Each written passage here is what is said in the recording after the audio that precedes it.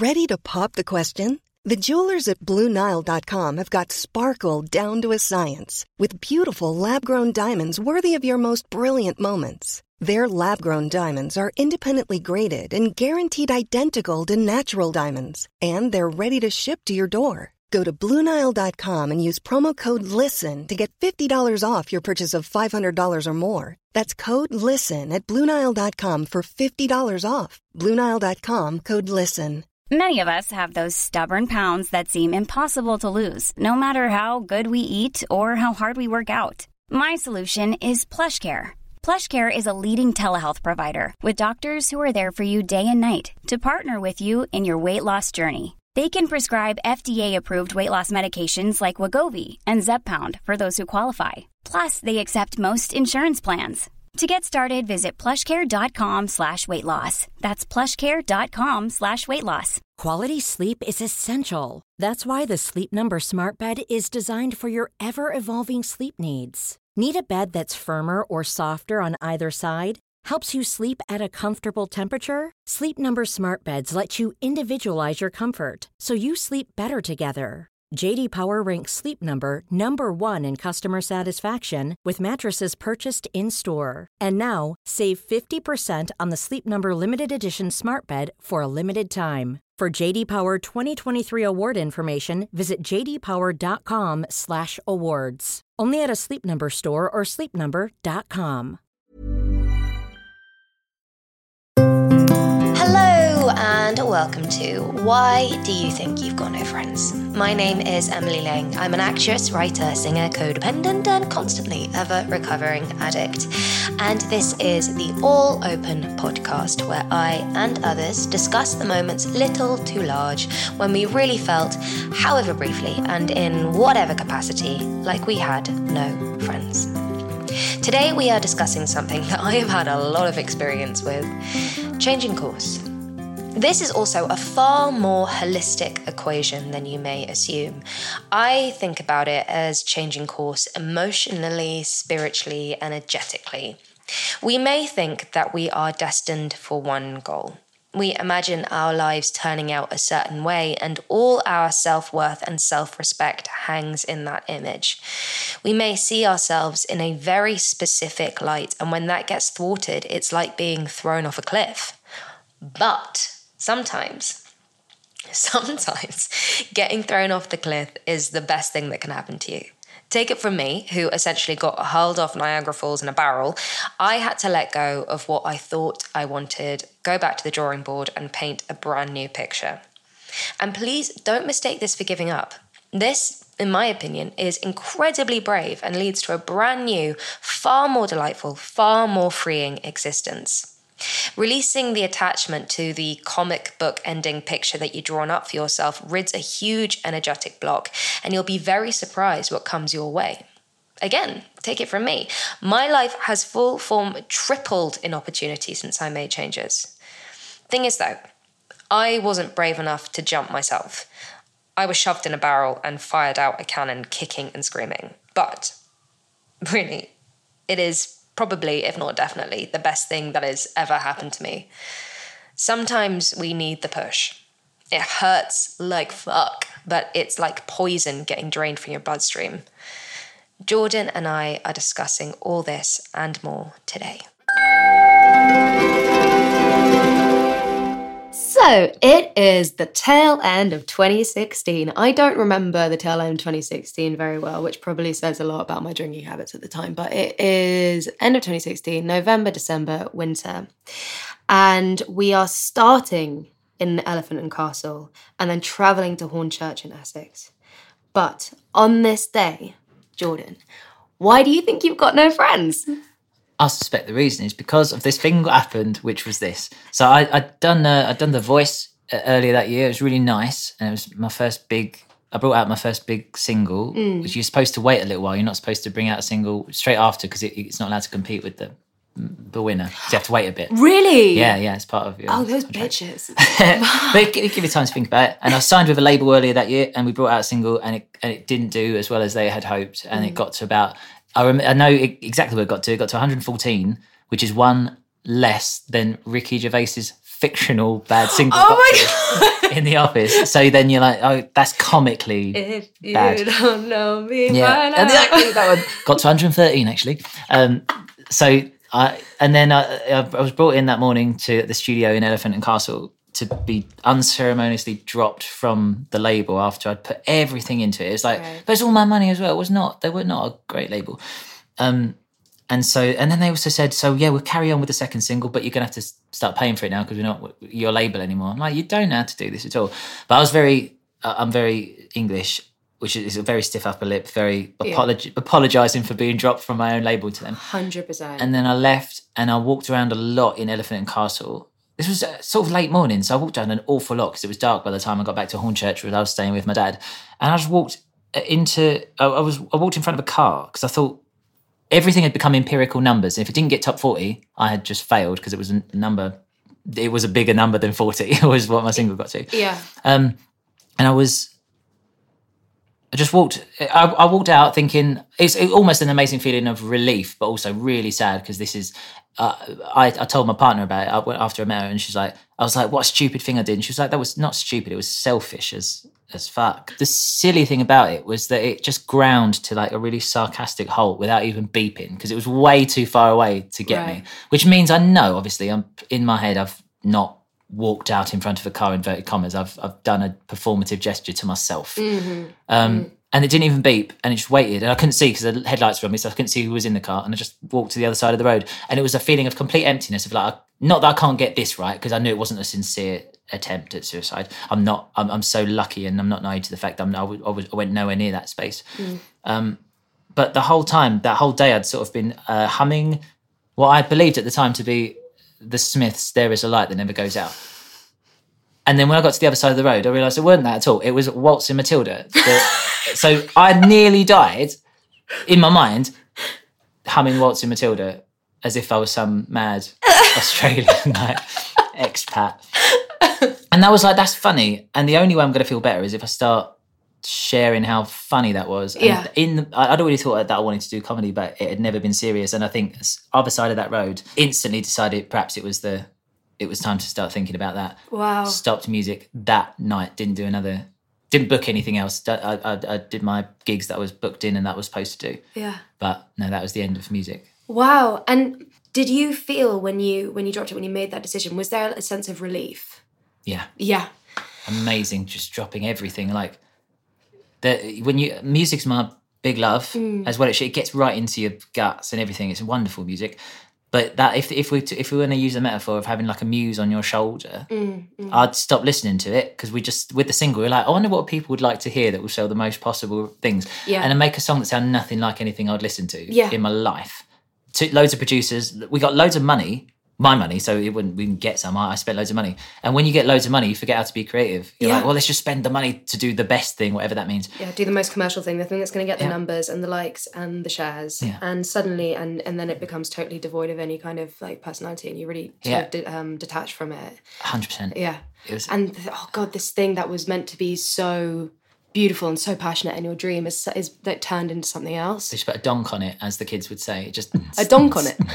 That's what you used to say in the early noughties or whatever. It was like, if you put a donk, there was a song called "Put a Donk on It," which means the music's great, but it's missing something. Put a donk on it, and that's what they did. They turned it into a dance song, and all the soul went out of it, and it became very quantized, as we say in musical terms, and melodyne to buggery. Yeah. So it didn't sound like me vocally or anything else. So it was supposed to be a big expression of, I waited all this time to bring out the first big thing. And I'd done 7 albums before that, like before anyone knew who I was, that I loved, that were very sincere and lo-fi. And then this thing came out that's like a spaceship of a song that didn't sound like anything. And it's horrible. And it's like, my muse was gone. My little angel music, whatever it is, weren't there anymore. And it still hasn't come back. I do musical comedy now for a living and I love it. Yeah. The love of music hasn't come back, and it's my fault. And I blame myself for abusing it. Are you associating music with that experience when it's like, does it feel tainted? I'm an actress, and it is my great love, great love. And the most frustrating times and the most upsetting times are when I felt like it doesn't love me back. Right, that's so nice way of putting it. That's it. Yeah. But you feel like it's unrequited love that you suddenly got. But do you feel entitled to that love? And that's it. I feel like I'm not entitled to it now, having abused the music. Yes, yeah. I made it jump through a million hoops and I bastardized it and truncated it into this weird thing. Why would it want to come back? So I've got to coax it back by being like, I promise I promise I've changed. I'll stick a 7th in there. We don't have to be commercial, don't worry, it'd be nice. We can go out of time, we can do some interesting loops and stuff. Yeah, let's rediscover each other. It's fine. I'm a different person now, you're a different person now. We're gonna that's come back nice. together. That's already made me feel better when you said that. That's cool. Because I'm transgender, so I transitioned at the time, but it was so early days. Even from then to now, I feel like I'm a different person. So actually, that's kind of nice. I could trick music, and be like, I'm not that person anymore. You know who the You're hell thinking I am. about my cousin. My cousin. You are mistaken, lady. Music, do you work on commission? Big mistake. Huge. And then leave. Just leave your own music. I know how I feel about it. Wait, what's the film called? What, Pretty Woman? That's it. I don't know why I forgot the name. Yeah. You work on commission, I'm going to do a Pretty Woman to my own brain and see if it takes the bluff. Yeah. I do have plans to bring music, to do some more music. I'd love Childish Gambino's career. I'd love a musical career alongside the comedy and the writing. Yeah, amazing. It's sort of a weird when you're involved in this. And I've had this discussion before, and actually Tom Lucy and I talked about it, that when you are so invested in something, it does become the entirety of your identity. And then when it's lost in some way or is... what's the word I'm looking for? Wobbled or, something's... It's a bit fickle. You're just... interrupted a bit. And, you then don't know what your identity is and you're constantly searching for something and you're going, oh, maybe it's this, maybe it's that. Wait, what were the moments then that where you felt like, not fell out of love with acting, but you felt like perhaps you weren't as connected to it? I felt so... I was just... all of my self-worth was going on whether I was working or not. And I had my first agents were incredibly powerful but very scary.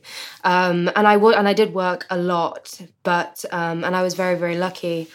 But I was just very frightened. I was constantly frightened and had so much anxiety. And I'm starting my agent now. I absolutely adore. She's fucking incredible. But my feeling now, having had the experiences that I've had, is that I'm going, it's already written. It's when I go to an audition, when I do a tape, when I'm filming, I used to be like, oh my God, is this going to go well? Is this going to go terribly? And now I'm like, it's already happened. Right, okay, that's great. So it's kind of going, if it goes badly, it was meant to go badly. And if it goes well, it was meant to go well. And what will come at the right time. And I've kind of just released control over it. And once I've released the control over my acting career, far more has come my way and I don't feel the anxiety. I remember someone spoke to me the other day, they were like, are you getting auditions? And I was like, yeah. Didn't even think about it. Right. It doesn't sort of, it's not on my register anymore. But there was this big time when I was like, this thing I loved it so much. And I remember going to the theatre and I was alone in the theatre, like on the stage, being like, I miss you. Why don't you love me? And it was so dramatic. And now I've refound my love for it. But that makes me happy to hear that. Yeah. That's possible. Definitely. I 100%. But I'm such a believer in things happening for a reason. I mean, it's interesting the way you talk about it, about the fact that you felt like you abused it and you abused the relationship. So I looked away for too long. Yeah. At loads of people taking pictures physically and metaphorically. Yeah. And then look back and it had flown away. I do think of it as like a little bird. It was sort of the not cherishing. I started to not cherish it. I started to not appreciate it. Yeah, that's it. And then it just became something different. It became about being famous. It became about a bigger job. It became about this rather than the actual thing that had started it all, which was just incredible, incredible love. And I feel like I've refound that, which is great.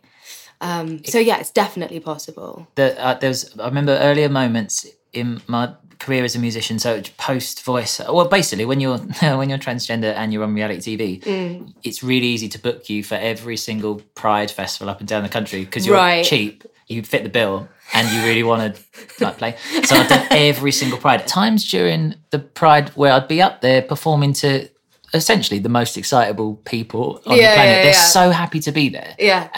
And I'm not feeling that. And I'd be given a 20% energy performance, but my face doesn't change and my performance doesn't change. It's just my heart changes. Yeah. scary and horrible because they didn't give a 20% response. They'd give 100%. This is exactly what. So when I'm feeling 100% or 20%, the response is the same. And that's a horrible feeling of like, oh, hang on. So feelings don't mean anything then. It's just performative. I could be the Tin Man up there. Yeah. Just going through the motions. Yeah. And I already quit music a couple of times in the past because of that, like temporarily, like, well, I can't do this anymore then. Yeah. Comedy is the opposite of that because you have to be so present. You can't go into autopilot on comedy because then it stops being funny. And if you don't hear the laughs, then get them back. And that's why it's so yeah. good. Have you ever had an experience with comedy where you've played to a slightly dead room or it just hasn't landed? Yeah, and that's funny as well. It is really funny.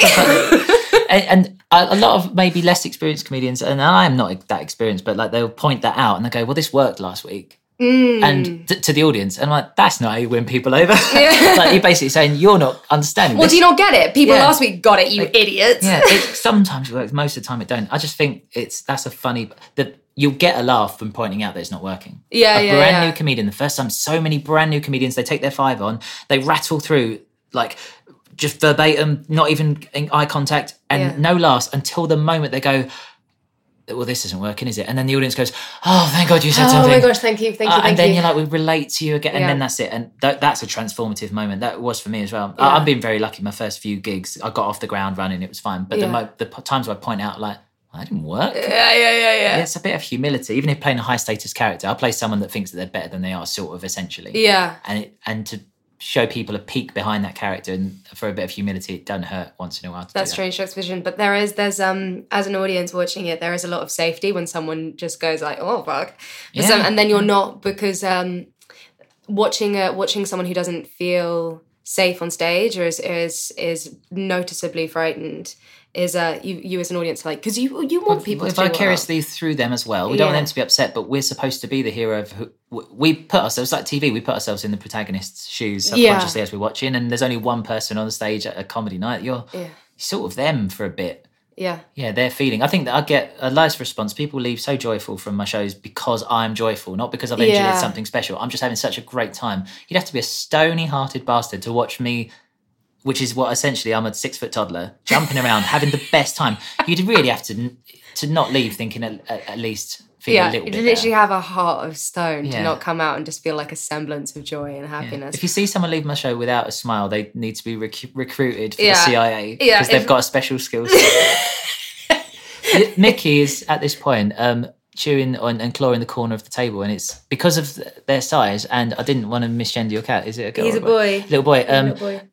It's at that size, it's really adorable. Any bigger, it'd be menacing. It's really sweet. The funniest thing about Mickey, and this is like, is that he's cross Menka and Ragdoll, meaning he's going to be fucking massive. He's going to be a monster, and yet he has the highest pitched meow I have ever heard in my entire life. And my God, I never want it to change because I think it would just be so funny. And also, he never likes to be more than about 3 inches away from my face at all times. Yeah. So I don't know how we're going to handle this in future. But he is like, he's just a little fluff ball. Yeah, doesn't weigh anything. You can see he's like a snowflake. And he if you let him go, I think he'd fall slowly to the ground. Hello. Oh, standing on his little 2 feet. Assisted, I should point out, not of his own volition. Just walking around. That's that little top hat. That's amazing. Oh God, he's reading a little book. That's so clever. Mickey, smoking a little pipe. That's amazing. He's got little headphones on. Quick, put him on. Get him on the podcast. With that, just fish me out. Look at him. I sort of have a lot of content on my Instagram about Mickey, so I don't know if any listeners sort of know about that. But he is fiercely codependent. Do you notice a marked difference in your stress levels having a cat around? Yeah. For some reason, and also coming home and there's someone that here wants you to be there. Oh, that's my wife says that. My wife's my favourite person in the world, which is a nice coincidence. But I think of her as like, so all she wants out of life is coffee, good coffee, and for somebody to want her to be around. She doesn't want anything else. So I've got her the best coffee machine I could find. That's done. All I've got to do now is just constantly make sure she knows how much I want her to be there. My life is grand. I've got she has made my life so much better, and I'm glad that I didn't go through all that horror. No, I mean, I was with her. It was early days. I met her just before I did the voice. Oh, really? Yeah, but she didn't know that I stepped in front of a car till after, like a long time after. And I'm so glad that she didn't coddle me about it. She was just like, that was the most selfish thing you've ever done. And that's so true. Yeah. But at the time, you don't know that. At the time, of course, but yeah, in hindsight is 2020, and I always say hindsight is quite a powerful shamer. Right, yeah. Because when you have the knowledge and the awareness and you're suddenly like, oh fuck. Yeah, it gets you. Oh, that gets me in the fucking gonads.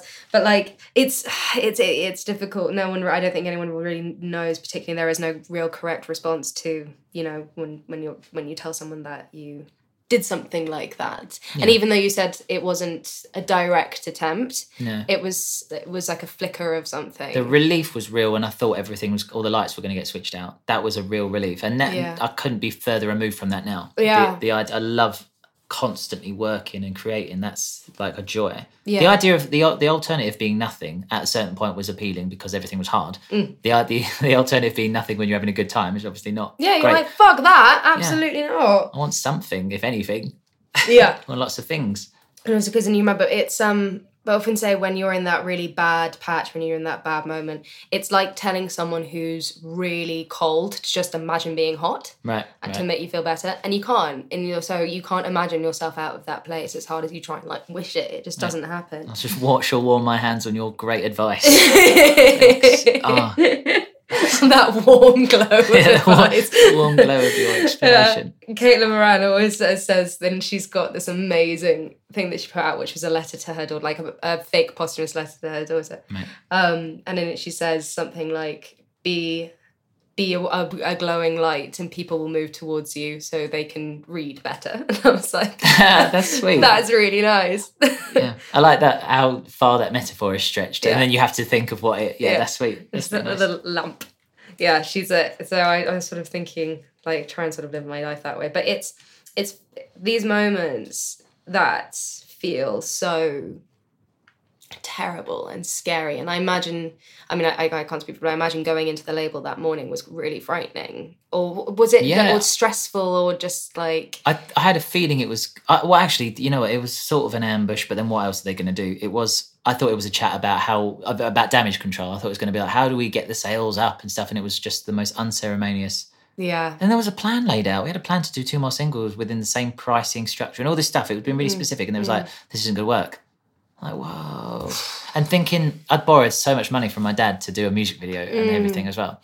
That was like, how am I ever going to pay this back if the label isn't even bothered about pushing that? I don't have the infrastructure to sell loads of singles to people. And why would you as well? It's like, that's not how the music industry works nowadays. Nobody makes money from the music itself until you're streaming. No, you know what? Even then, you don't. It's everything else around. It's the live, it's the touring. Yeah.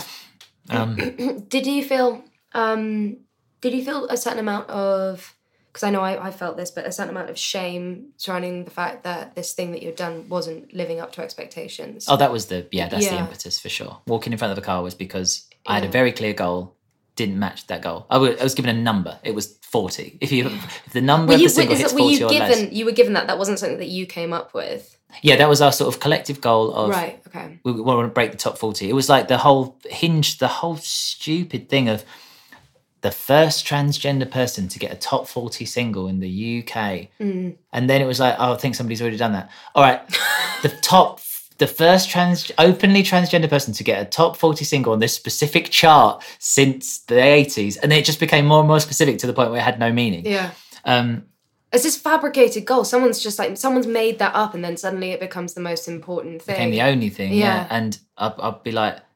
No, it was just numbers. I do remember almost like the agents from The Matrix where they just see the numbers of everything. I remember walking around thinking, I see the likes and the numbers on everything I'm doing.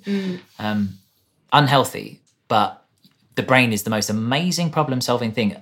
So it just gets good at what it does all the time, obviously. The same way when you're playing Guitar Hero and then you close your eyes and your eyes are sort of still going up. Yeah. Or like Tetris. Yeah. My brain's just seeing numbers of what's a good number and what's bad, and hearts flying around and little likes and thumbs up and thumbs down. Yeah. Because that's all I was looking at. And then letting that slowly fade away was very, very nice. Yeah. But you get to the point where the brain is adapted to it so much you can't even like breathe in the smell of a park and feel like you're outside anymore. That's what it felt like. I was like, there's no room for extraneous information. It was numbers, targets, money, maybe a bit of music, which is definitely the wrong way around. It just becomes so disassociated from everything, yeah. completely disassociated, and everything revolves around this thing, and it's taking all of your energy.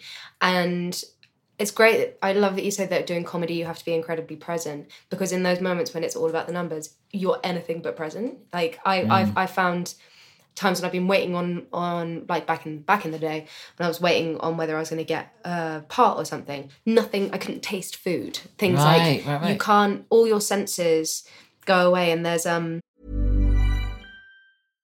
you're ready to pop the question, the last thing you want to do is second-guess the ring. At BlueNile.com, you can design a one-of-a-kind ring with the ease and convenience of shopping online. Choose your diamond and setting. When you find the one, you'll get it delivered right to your door. Go to BlueNile.com and use promo code LISTEN to get $50 off your purchase of $500 or more. That's code LISTEN at BlueNile.com for $50 off your purchase.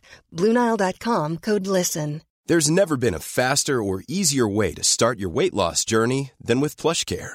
PlushCare accepts most insurance plans and gives you online access to board-certified physicians who can prescribe FDA-approved weight loss medications like Wegovy and Zepbound for those who qualify. Take charge of your health and speak with a board-certified physician about a weight loss plan that's right for you. Get started today at plushcare.com/weight loss. That's plushcare.com/weight loss. plushcare.com/weight loss. There's a type of therapy called dialectical behavioral therapy, DBT.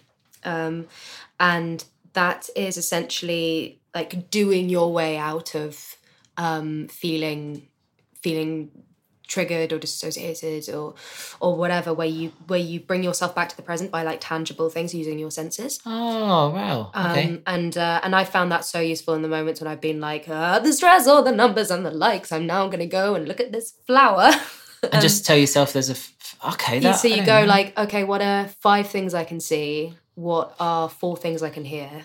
What are 3 things I can feel? Like a panic attack advice. Exactly, it's yeah. like DBT. Yeah, DBT. Because CBT, cognitive behavioral therapy, I've actually discussed this with Rob Lonsdale. Is it like thinking your way out of it? Yeah, and DBT. my lovely wife, she's training to be a therapist. Oh my gosh. So she loves the CBT, she loves the talking therapies, the interpersonal, I can't remember them all. Oh, the interpersonal family system. She's across all that stuff. And I'm fascinated by it, but I love being with somebody that knows more about, like, I love a specialist. I love a specialist. I'm a specialist. I've chosen one thing to do my whole career, do songs, do some comedy. It's pretty much the same thing. Yeah. So when you meet someone that's her thing. She wants to look after people in a very specific way to do with their brains. That's nice. It's this moment of being to drop from this label, and then that moving forward and that decision to step away from it and the relief that then followed. It's funny how the universe, it always blows my mind how the universe throws these things at us, and it's almost like the image I always see in my head is like a shedding of skin and it burns to fuck. It's so horrible and painful, but then you emerge from it because you get thrown these horrible things, whether they be breakups or, you get fired or whatever. This terrible thing happens, you get burnt to fuck, you emerge, and actually it changes your life completely. And then you're so grateful for this experience in the end. Well, if you've got the wherewithal like you did to reappropriate aspects of it into something creative and meaningful, you're putting fuel behind this podcast now and these conversations. And that the impetus was the breakup. So the reappropriating it is very important, but it takes you can't just do that. You have to want to. You have to really, really want to do it. And there was a time when I was just like, nope. And also when then I decided to do it, I definitely, my first instinct was not doing it for me. It was for doing it for other people, because I felt like I'd made such a fool of myself, that I had fucked over so many people. I'd made so many mistakes. I was like, I need to do something to show them. It's almost like self-flagellation of going, like, punishing myself with doing things for other people. And I was like, oh, fuck that. And just like, I went, oh no, this can be for me, and take ownership over the story and use words and creatively kind of talk about this stuff and help other people if you can. And that's incredibly powerful. But me, it hurt. It hurts so much. But with this podcast, we picked the moment that was tough, whatever it be, in whatever capacity. And then have you had people on that for whom that tough moment, the wound is still open? Like, not that obviously things still hurt in the memories, but there's been no resolution. It's like, even not if it was necessarily recent, but it's just something that's clearly still open. Not to. I mean, I was going to say let's not mention them, but they've been on the podcast, so they'd be quite happy to. There's been a couple of people who are that's an ongoing thing for them. Right. That's a whole different thing, I guess. Yeah. So because so it hurts, and the way you talk about it, clearly you hit that same space. You've filed that. It's like biochemically filed that hurt into the same space, but it feels like there's a strong amount of resolution and not compartmentalization actually worked through that you've done.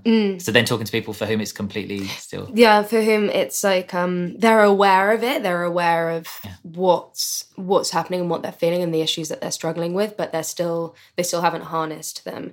And like I sort of, talk about this like I know everything and I'm fully healed. I'm fucking not. There are days when I'm like, oh God, no.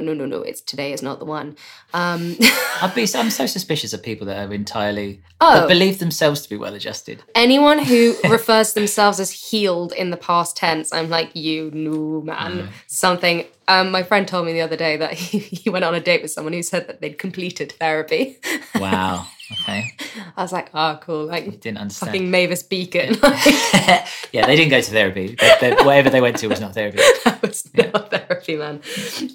But yeah, I think the awareness is always the first step of going, the knowledge of going, I'm not my feelings. I'm not, the things I'm telling myself are not necessarily true. That's nice. Because for so long I was like, assume that your brain is on your side all the time. And so when you're getting told these things, you believe that they're true, and then you just become a puddle of shit. Oh God! Don't sell yourself short. Oh no! I mean, I went out. My rock bottom was a ball of fire. I went out in flames. Yes. It was. That's that other thing, isn't it? Sorry to interrupt. No. That thing of not taking away someone's ownership of how badly they nosedived. Like for me to intuitively want to be like, oh come on, don't worry. You've got to let people feel that it's their thing, their experience. I wasn't there. Yeah. The thing I've also had to get a harness on, and this is one of the reasons why I asked about the shame and the thing surrounding, if you felt embarrassed or I don't want to put these things on you. That's a real fair assessment. Yeah, it's embarrassment. Yeah. Embarrassment and all my stuff was about other people's opinions and going, oh fuck, I failed in their eyes. In terms of reappropriating it, sorry again to interrupt. No, I love it. This is what it's all about. So I'm the oldest of my family, and my siblings are so vastly funnier and smarter and more talented than I am, but I just happen to be the first one. So you get all the resource. Literally, I got really expensive baby food, and then we went from being sort of lower middle class to lower class for my brother. So he got shit food. So my brain is literally better fueled than his brain. Either way, my point is that I got these opportunities. If I wanted to be a creative person and do like acting when I was little and then singing, it was like that was, of course. And then the second child and the third child that wants to do it, they don't just have a shadow because I've got 2 years on them. They've also got just the funds and, oh, well, Jordan tried to do it, so we're not going to pay for 3 acting classes. Yeah. I mean, you do, but now, why was I bringing that up? Because the embarrassment, I was always on a pedestal. Right. And I hadn't failed until that point.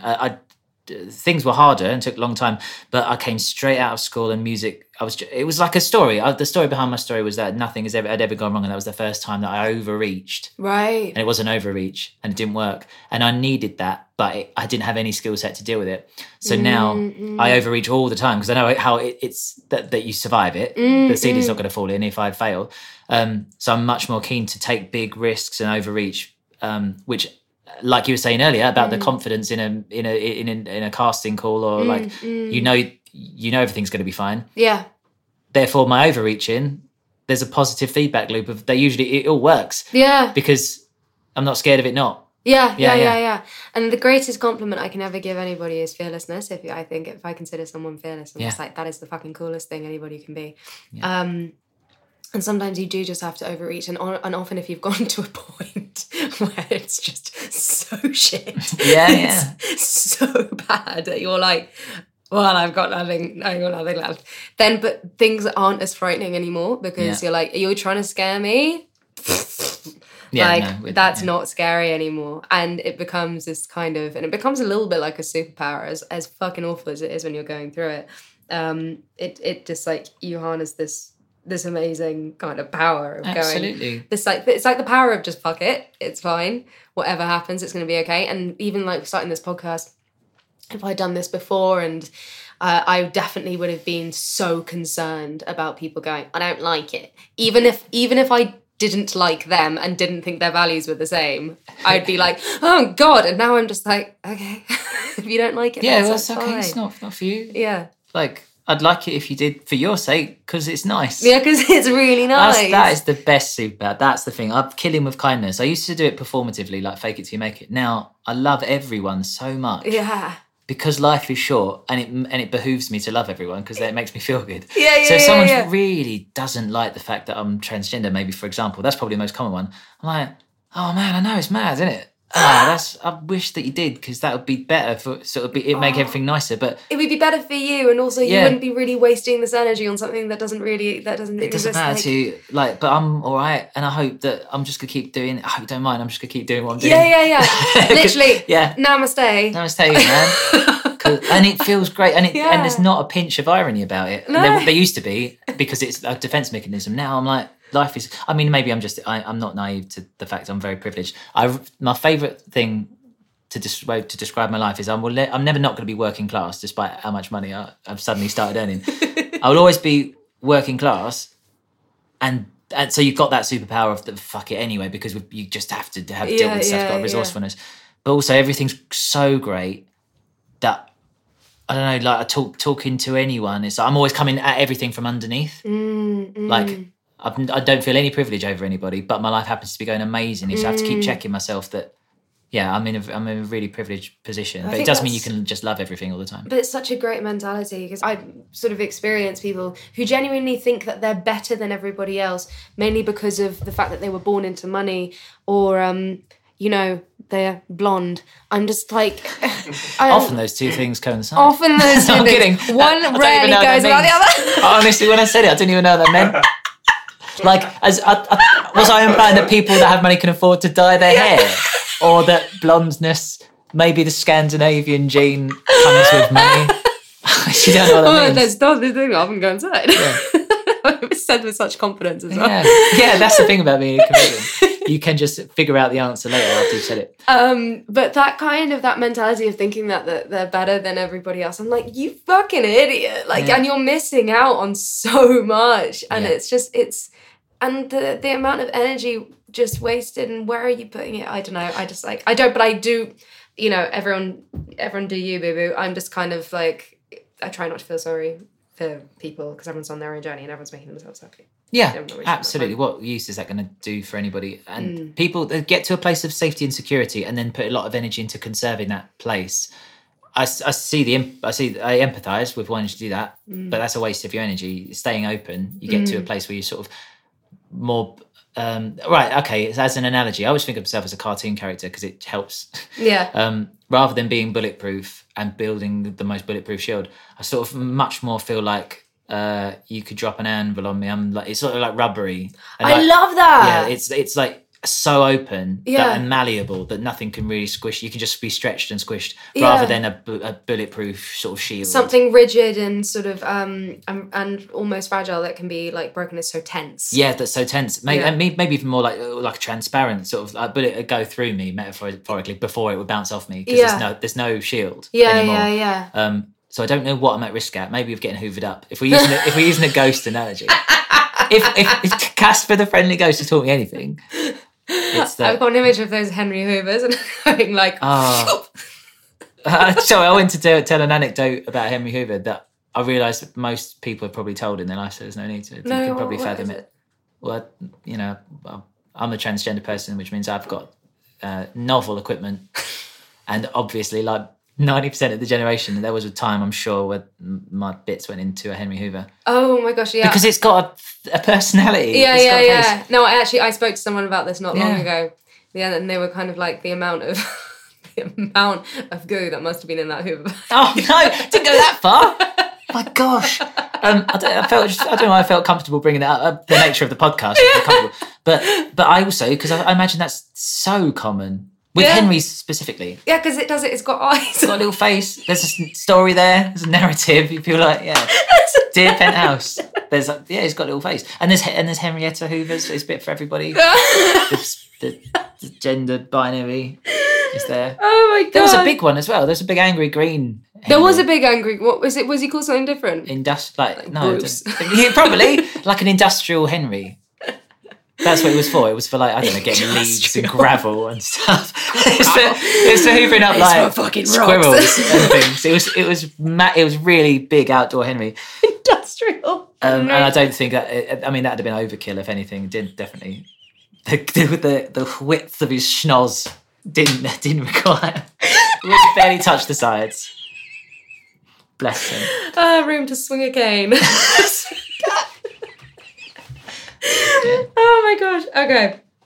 So we have discussed it pretty much in its entirety about the really good things that came from this, and the fact that you found that in that moment you found comedy, and and your life just changed brilliant, and now you're living this life that is just like wonderful. At this point, I like to talk about and ask this question, and often people are very uncomfortable with it. But what are the things about you that you particularly cherish and love? Thing that is the same reason why I got so obsessed with the numbers. The thing I really like about myself is my brain learns very, very quickly, especially if I want to do something. I'd be so confident that if I had to learn archery tomorrow for a part, I'd put so much willpower into it that I'd be fine by the end of the week. I fucking love that. Yeah, I can, but that also means that you obsess over that one specific. I got really good at looking at numbers, which is not particularly useful, but I got really good at it. I can learn really fast. So whenever we're pitching TV and stuff or whatever, I can confidently look people in the eye and be like, if you want me to do this, I'll just do it. Whatever it is, it will work because I can learn that skill. I think that comes at a risk of at detriment of being slightly disassociated all the time, and getting slightly well known doesn't help with that either. Keep waking up in the middle of my actual day being like, where am I? Yeah, I know where I am, but I didn't realise I'd got to this point. Yeah, you just get so focused into something that things don't exist around you. But yeah, I can, and also my poor wife, bless her, I'll come home and I'm not giving her the emotional attention that I would want because my brain is still on like figuring out a story, plot, whole structure. But yeah, I like how quickly I learn fast and I work really hard. Yeah, I like that. I think that's such a brilliant thing to acknowledge about yourself when you are a hard worker, because I often think it goes unnoticed within yourself unless it's something that you've really had to change. But then you acknowledge, you're like, I'm now working really hard. But if you are a hard worker, it's just a part of you, and so then to go, oh no, I'm a really hard worker, and that's a really brilliant thing. That's genuinely a little bit of an emotional moment there. Oh. This is a magical podcast. This is so good because that's really made me emotional. That if you're talking about it in a narrative sense, that's really emotional. I'm not going to go cry. Oh no, I cried last week. You're absolutely allowed to cry because I'll cry too if you cry. It's that thing of the thing that the moment was that I placed all my value onto an external thing. It seems so obvious to say it, but it was like a number, hitting a number. Now I place all my value on how much effort I put in. Yeah. I put that effort in before, but I didn't acknowledge a single bit of that effort because we didn't hit the number, so it was all went away. Yeah. Now, if we failed at anything, I'd be like, yeah, but but I fucking tried, and like I worked hard. Yeah, the hard work, it doesn't go away if you don't hit an arbitrary goal. Yeah. That's so nice that full circle journey has happened. I don't remember, it didn't switch. It must have been incremental. Otherwise, I'd have known. That's amazing. That's really got me. That's proper got me. Yeah. Oh, my heart. Oh, that's nice to. Thanks for that. That's really cool. No, because I just think I really love this segment of the podcast because a lot of the time, sort of people maybe discover something about themselves that they didn't know, or they pick apart that something that has before gone unnoticed and uncherished. That's it. Yeah. And finding those little corners of joy and beauty within you, I just think is so powerful and magical, and you can just sort of walk away with a little bit more of a glow thinking about yourself. Yeah. And leaning into those things then. I mean, if that's the thing that feeling proud of something, which is in short supply nowadays because we're told sort of not to, and we're told that don't excel too much, don't reach beyond. What's that quote from David Bowie's character in The Prestige? Man's reach exceeds his grasp. You ever see The Prestige? No, I haven't seen it. He plays Nikola Tesla, the guy that... I was going to say the guy that invented electricity. the mysterious electrician man. And it's like, there's a quote about man's reach exceeding his grasp, and he's like, that's not true. Man's grasp exceeds his nerve. So basically like saying, because people are too scared to take the step. It's not that the arrogance, it's actually more about the fear of going way beyond that. It often sort of feels like you're sort of standing on a cliff with your eyes shut, going, I'm going to take this That feeling is very cool. I love that existential dread that we get of like, it's not that you're going to fall, it's that you could choose to jump off. Yeah. That's a very powerful feeling. That is that classic thing of we're not afraid of our limitations, we're afraid of our excessive power. Yeah. At any moment we could go radioactive, and that's amazing. Embracing that is how you get a well-rounded person, but it's also how you get a supervillain. You have to, a little bit of self-doubt is good to breed that eventually for you to get to that point. The self-doubt is a corrective measure. Yeah. Am I a good person? Okay, that's good, because you should always question if you're a good person. You want to end up with the answer being yes, and being proud of that, but it's good to question yourself. Just have a little check-in on your values and see what's important. That's a nice way of saying it. I think I now operate, because I used to really operate with this black and white mentality, like all or nothing, just like diving straight in, and now just taking a pause and going, okay, if I do this, if I engage in this behaviour, is this in line with this particular set of values? Is this going to benefit me and other people? If it's not, then I'm just going to take a step back and go home to my cat, who's I'm now holding like a baby, just so everybody knows. Yes. Right, listeners, a paw has reached out and touched a nose. I will say it was Mickey's paw, like to be... As being an audio medium, it's still there. There's little leathery things. He lets me touch his paws, and it's sorry, baby. That's adorable. It's like he's so young that it's almost like pouring liquid out of a glass. It's like it's got no spine. He's like Flubber. That's not the nichest reference, but it sort of felt so niche. Flubber. Like, did not expect to be talking about Flubber tonight. That's great. I had a crush on that robot. I loved that robot because they had this weird sexual chemistry. Those two, it was like he sort of made himself a little wife. This is something to admit. I can't explain it. I've never said it on a podcast. I've said it to my friends. I loved Robot Wars, and I had a feeling, a tingle about Hypnodisc that was indistinguishable from a sexual attraction. I was probably like 12 or 13. I didn't know why I liked it so much, but I just sit and go, it's so, like, it can achieve things. Yeah. It can spin so fucking fast. Fuck me, it's running fast. And it wasn't that I was going to do anything with it. It's like Henry. That was different. Henry's a different thing because it's got an orifice that works for that purpose. Hypnodisc, you wouldn't want to go anywhere near that thing. I just loved it as a partner. You just get this, like, you attach this thing to it, and it becomes, you sort of personify it in this way, and it becomes, like, really magnetic. And it was winning. It was achieving. Oh, yeah. It was the champion. It's a really hard one.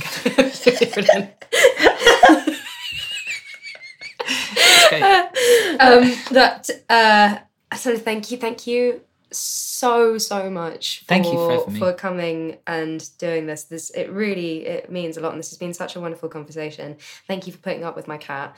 It's been brilliant. I mean, he looks a bit like a loaf of bread right now.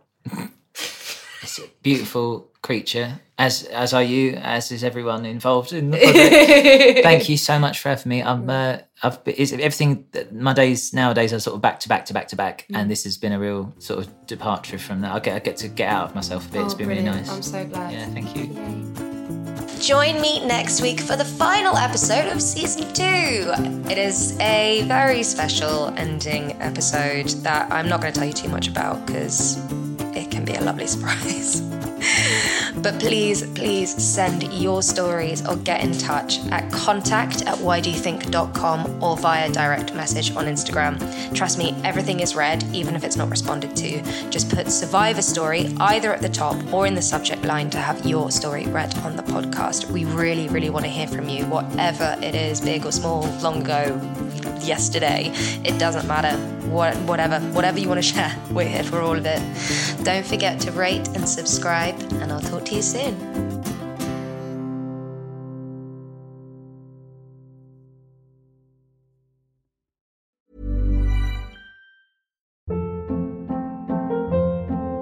Hold up. What was that? Boring. No flavor. That was as bad as those leftovers you ate all week. Keke Palmer here, and it's time to say hello to something fresh and guilt-free. Hello Fresh. Jazz up dinner with pecan-crusted chicken or garlic butter shrimp scampi. Now that's music to my mouth. Hello Fresh. Let's get this dinner party started. Discover all the delicious possibilities at hellofresh.com.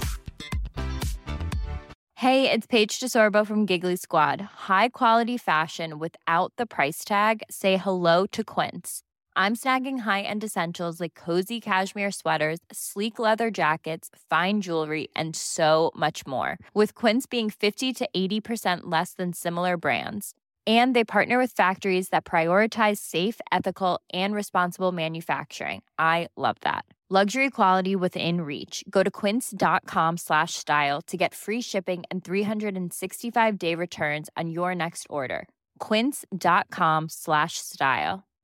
If you're looking for plump lips that last, you need to know about Juvederm lip fillers. With Juvederm Volbella XC and Juvederm Ultra XC, your lip look, whether it's subtle or bold, can last up to 1 full year with optimal treatment and no additional maintenance. Find a licensed specialist and see if it's right for you at Juvederm.com today. That's JUVEDERM.com. Add fullness to lips in adults over 21 with Juvederm Volbella XC or Juvederm Ultra XC. Do not use if you have severe allergies or a history of severe allergic reactions, or if you're allergic to lidocaine or the proteins used in Juvederm. Tell your doctor if you have a history of scarring or taking medicines that decrease the body's immune response or that can prolong bleeding. Common side effects include injection site redness, swelling, pain, tenderness, firmness, lumps, bumps, bruising, discoloration, or itching. As with all fillers, there's a rare risk of unintentional injection into a blood vessel, which can cause vision abnormalities, blindness, stroke, temporary scabs, or scarring. For full, important safety information, visit Juvederm.com.